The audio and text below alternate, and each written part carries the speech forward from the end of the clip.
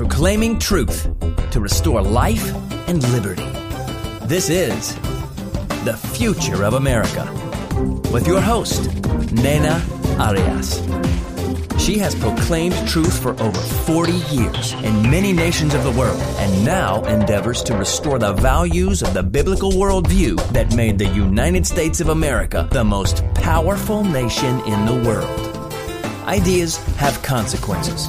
They're passed on from generation to generation, forming the culture of a society. To eradicate error, the moral and ethical principles of the Bible must be firmly established in the heart and mind of each individual. Discover how to apply biblical principles to transform your world. And now, your host, Nena Arias.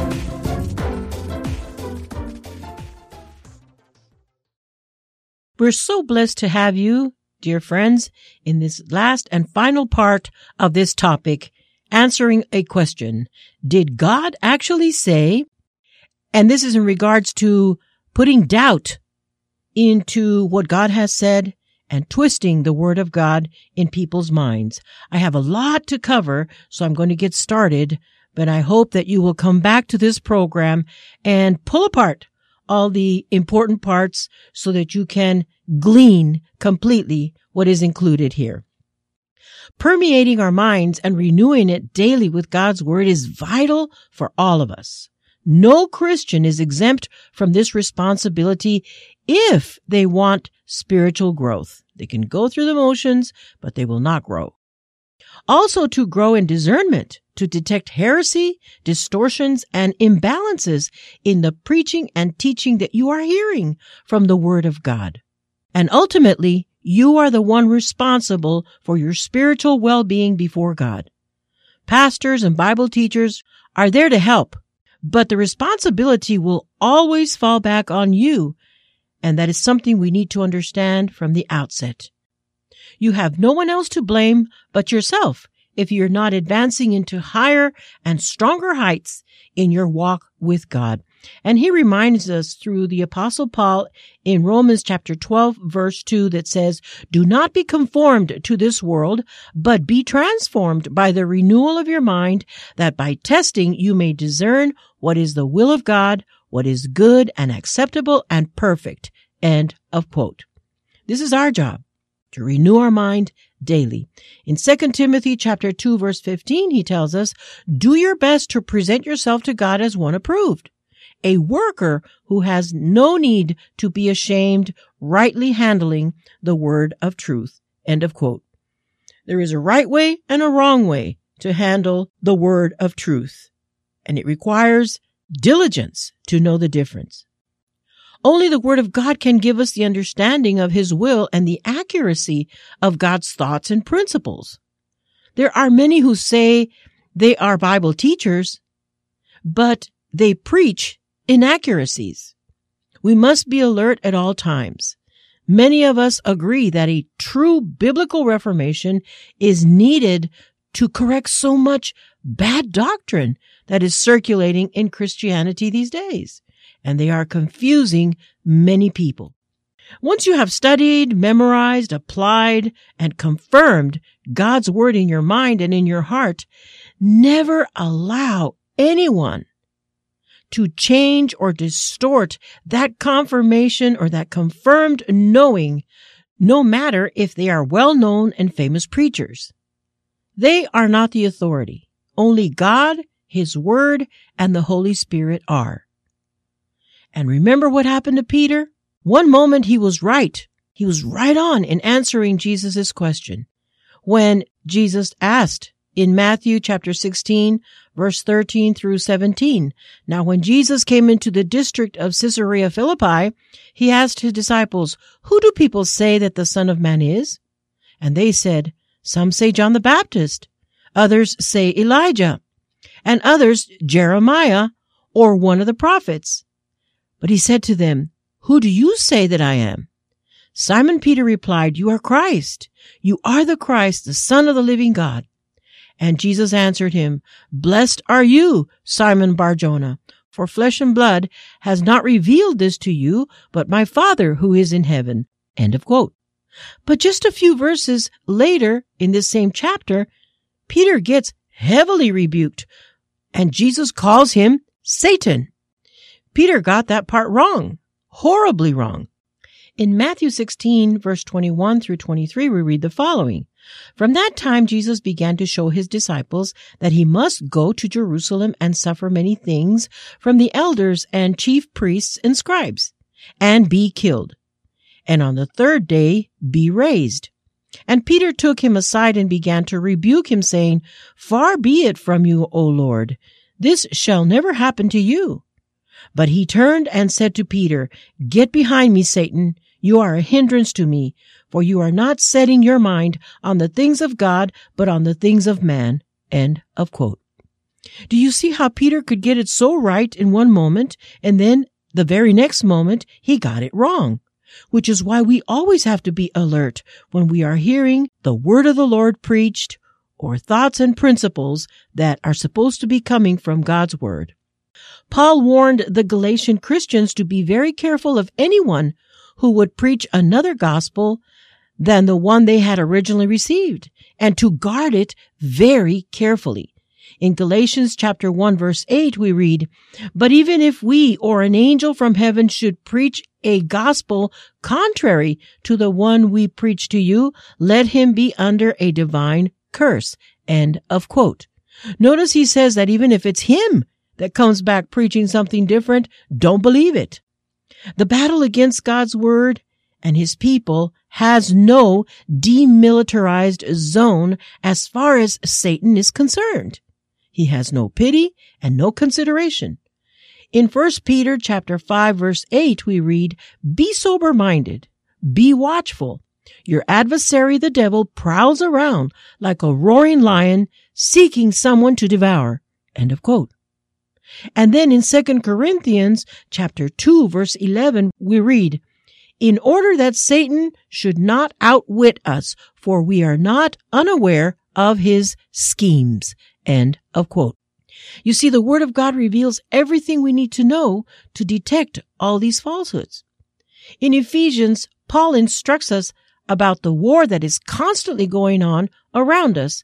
In chapter 6, verse 12, we read, For our struggle is not against flesh and blood, but against the rulers, against the authorities, against the powers of this world's darkness, and against the spiritual forces of evil in the heavenly realms. End of quote. You see, Satan is a strategist, and he knows exactly how to cover all the important places. I want to share with you a very poignant example of how cruel and mean-spirited Satan is in his goal to destroy anyone he can by distorting the word of the Lord, and to the extent he will go to accomplish his goals. He will use whoever comes across his path that is willing to be used by him. In my personal devotions, I have been going through the book of 1 Kings, and I came across a perfect incident that illustrates how we always have to be alert and guard what we have received from God and not let anyone dissuade us from what God has confirmed in our spirit and his instruction in his word, and how we are to interpret it and what we are to do in our service to him. This example comes from 1 Kings chapter 13. Now be patient with me because I have to read lengthy, but we need the details here. So I will read from verse 1 of this chapter 13 of 1 Kings. And behold, a man of God came out of Judah by the word of the Lord to Bethel. Jeroboam was standing by the altar to make offerings. And the man cried against the altar by the word of the Lord and said, Altar, O altar, thus says the Lord, Behold, a son shall be born to the house of David, Josiah by name, and he shall sacrifice on you the priests of the high places who make offerings on you, and human bones shall be burned on you. And he gave a sign the same day, saying, This is the sign the Lord has spoken. Behold, the altar shall be torn down, and the ashes that are on it shall be poured out. I'm going to pause right there. Proof that God has spoken something is that it's supposed to happen. If somebody tells you God has told them that something's going to happen and then it doesn't happen, guess what? God did not speak. I continue reading. And when the king heard the saying of the man of God, which he cried out against the altar at Bethel, Jeroboam stretched out his hand from the altar, saying, Seize him. And his hand, which he stretched out against him, dried up, so that he could not draw it back to himself. The altar also was torn down, and the ashes poured out from the altar, according to the sign that the man of God had given, by the word of the Lord. And the king said to the man of God, Entreat now the favor of the Lord your God, and pray for me, that my hand may be restored to me. And the man of God entreated the Lord, and the king's hand was restored to him, and became as it was before. And the king said to the man, Come home with me, and refresh yourself, and I will give you a reward. I want to pause right there, because we are never to sell God's services. We're not to commercialize with what God does. And I continue reading from verse 8. And the man of God said to the king, If you give me half your house, I will not go in with you, and I will not eat bread or drink water in this place. For so was it commanded me by the word of the Lord, saying, You shall neither eat bread, nor drink water, nor return by the way that you came. So he went another way, and did not return by the way that he came to Bethel. I continue reading from verse 11. Now this is the part that gets interesting, or more interesting. Now an old prophet lived in Bethel, and his sons came and told him all that the man of God had done that day in Bethel. They also told to their father the words that he had spoken to the king. And the father said to them, Which way did he go? And his sons showed him the way, but the man of God who came from Judah had gone. And he said to his sons, Saddle the donkey for me. So they saddled the donkey for him, and he mounted it, and he went after the man of God, and found him sitting under an oak. And he said to him, Are you the man of God who came from Judah? And he said, I am. Then he said to him, Come home with me and eat. And he said, I may not return with you, or go in with you, neither will I eat bread or drink water with you in this place. For it was said to me by the word of the Lord, You shall neither eat bread nor drink water there, nor return by the way that you came. And he said to him, I'm also a prophet as you are, and an angel spoke to me by the word of the Lord, saying, Bring him back with you into your house, that he may eat bread and drink water. But he lied to him. So he went back with him and ate bread in his house and drank water. And as they sat at the table, the word of the Lord came to the prophet who had brought him back. And he cried to the man of God who came from Judah, Thus says the Lord, because you have disobeyed the word of the Lord and have not kept the command that the Lord your God commanded you, but have come back and have eaten bread and drunk water in the place of which he said to you, Eat no bread and drink no water. Your body shall not come to the tomb of your fathers. And after he had eaten bread and drunk, he saddled the donkey for the prophet whom he had brought back. And as he went away, a lion met him on the road and killed him. And his body was thrown in the road, and the donkey stood beside it. The lion also stood beside the body, and behold, men passed by and saw the body thrown in the road, and the lion standing by the body. And they came and told it in the city where the old prophet lived. End of quote. There are many things to learn here. This man of God was bold. We cannot deny that. And he was committed to carry out what God had asked him to do. And it was a difficult thing, because he was told to attack the king in his pride and interrupt the solemnity the king was so proud of. Here's this king dedicating this altar in a solemn way, and then this prophet is told to interrupt that and give a harsh message. Those that do God's bidding must not fear men or their reaction to harsh messages from God. The prophet delivered the message in a loud, bold voice. That took courage, but he was not ashamed. He was bold, and he delivered the message of what he was doing for God. delivering it faithfully to where he had to deliver it. Now, the message was directed to the altar and its stones, which would witness the fulfillment of the prophecy, but also to its founder, which was Jeroboam. God spoke against the founder and against the worshipers. Now, here's something interesting, that this prophecy was delivered 356 years before it was actually fulfilled. Yet it was spoken as sure as if it was at hand, if it was going to happen right then and there. Now, this prophecy had to come in the beginning, because this act of this king in this altar was going to have that repercussion throughout all those generations.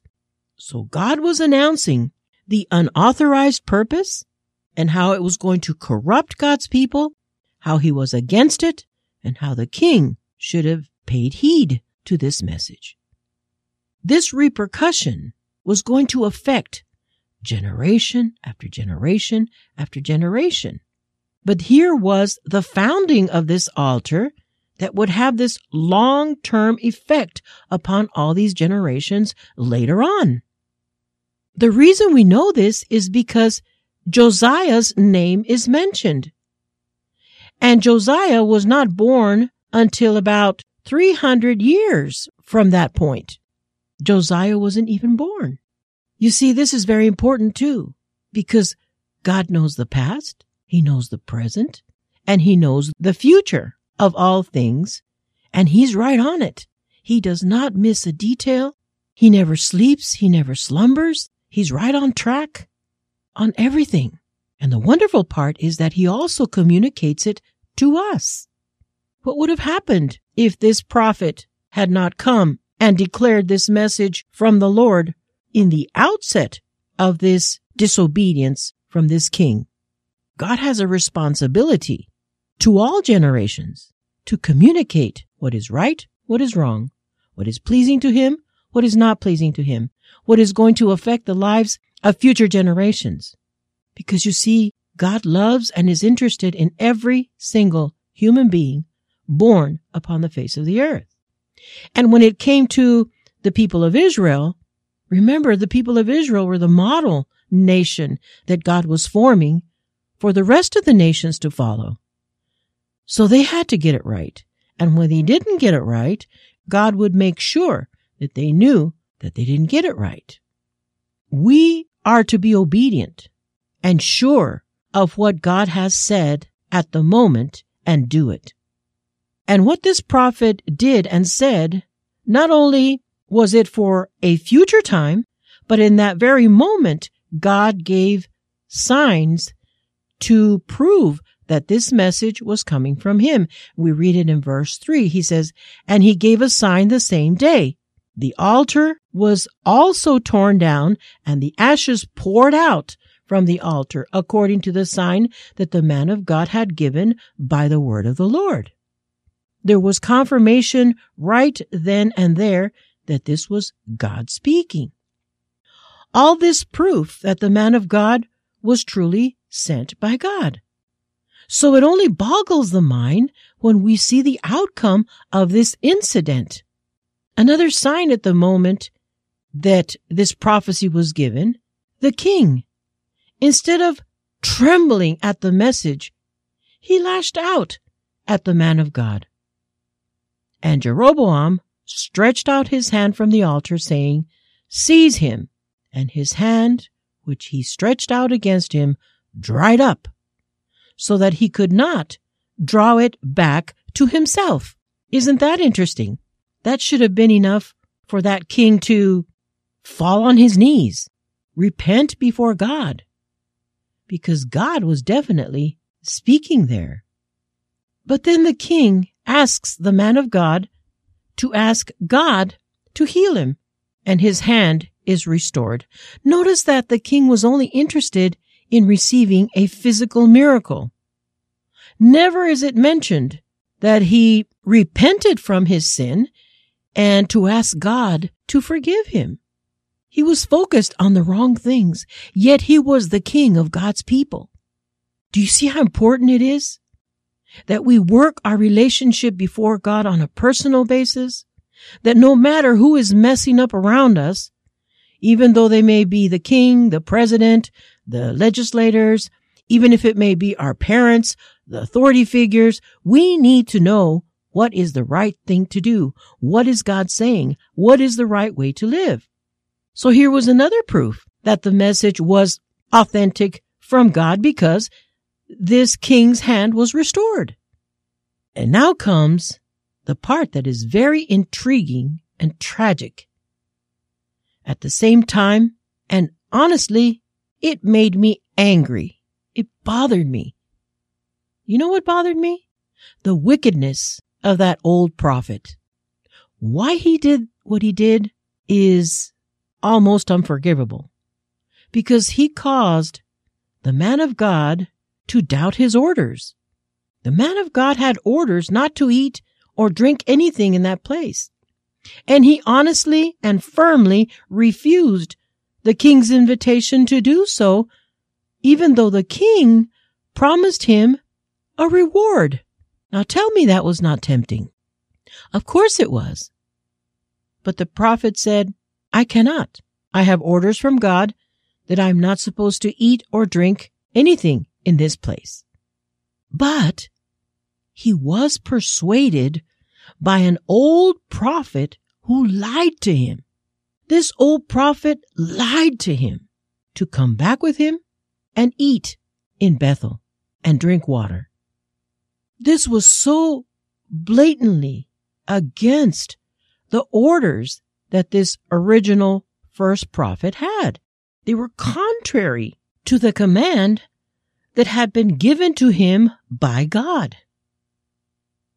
The badness of this so-called old prophet is beyond description, because instead of doing God's work, he did the devil's work and deceived the man of God from Judah. He abused a title that he had to deceive. Now the question is, if the man of God was so authentic that all he said came to pass that needed to happen at that moment, and God did signs and wonders when the man obeyed, here's the question. Why did he not discern the deception of the old prophet? And why did he so easily disobey something that he knew with such clarity that he ought not to do? But just because he was told by this old prophet, he was told, I am also a prophet, and pretended that an angel had given him a message that was contrary to the original message the first prophet had received. Don't you think that that first prophet should have been unmovable? He had already shown that resolve before the king when the king had offered to reward him. He had already said no. What made the difference? The good prophet had the resolution enough to refuse that invitation that was so tempting from the king. Promised him a reward. But this good prophet did not resist the insinuations of one that pretended to be a prophet. Do you see how dangerous this is? We expect falsehoods, attacks, aggressions from outside. But when things happen from within and one of our own disobeys God and is used by the enemy to detour us, to confuse us, to distort God's word, people fall for it. God's people are more in danger of false prophets and should not believe every spirit. The word of God says we must test all the spirits, everything that is being said, to see if it is of God or not. The wicked prophet who told the lie and did the mischief apparently went unpunished, while the holy man of God that was drawn by him into sin was suddenly and severely punished for it. This doesn't seem fair, does it? But you will see why it was fair. Because when God speaks, we must obey diligently. We must not twist the word of God in any way, no matter who is telling us to do so. And this is very dangerous because so many people believe everything that they hear from their pastors, from their Bible teachers.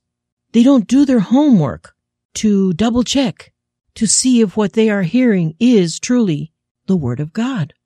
And so when what we are hearing from these so-called men of God, or maybe their intentions are not to do mischief or to confuse people on purpose. They just don't know any better.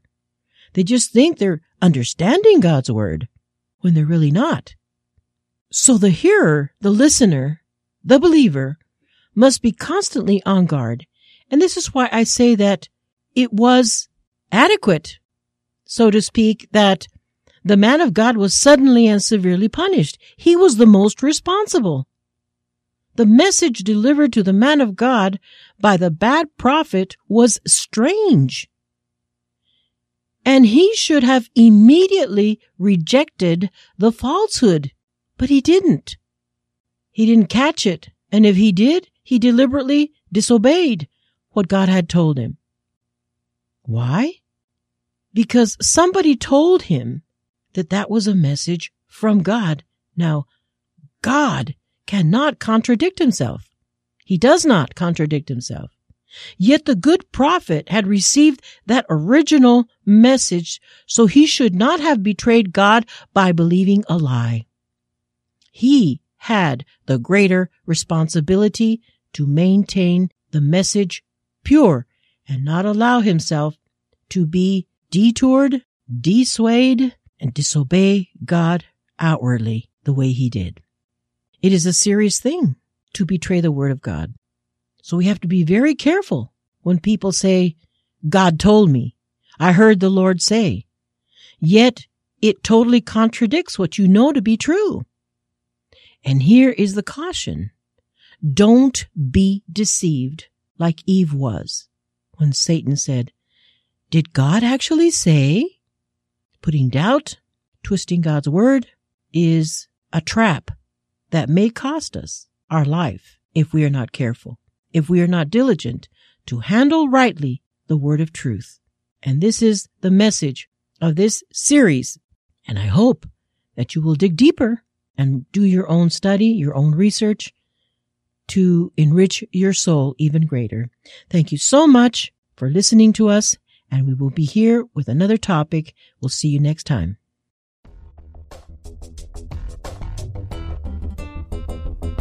Thank you for joining us for this broadcast. May these truths challenge and change your heart. We hope today's topic has truly enriched your life so we can make America strong again. This program is made possible by the generous financial support of our listeners. All donations are tax deductible. We would love to hear your questions or comments. Please visit our website at www.culturallegacy.org. You may email us at cl@culturallegacy.org or write to The Future of America, P.O. Box 38456, Greensboro, North Carolina 27438. Call us at 877-732-2887. That's 877-732-2887. Remember, you are a person of positive or negative influence. What you do today will impact the future.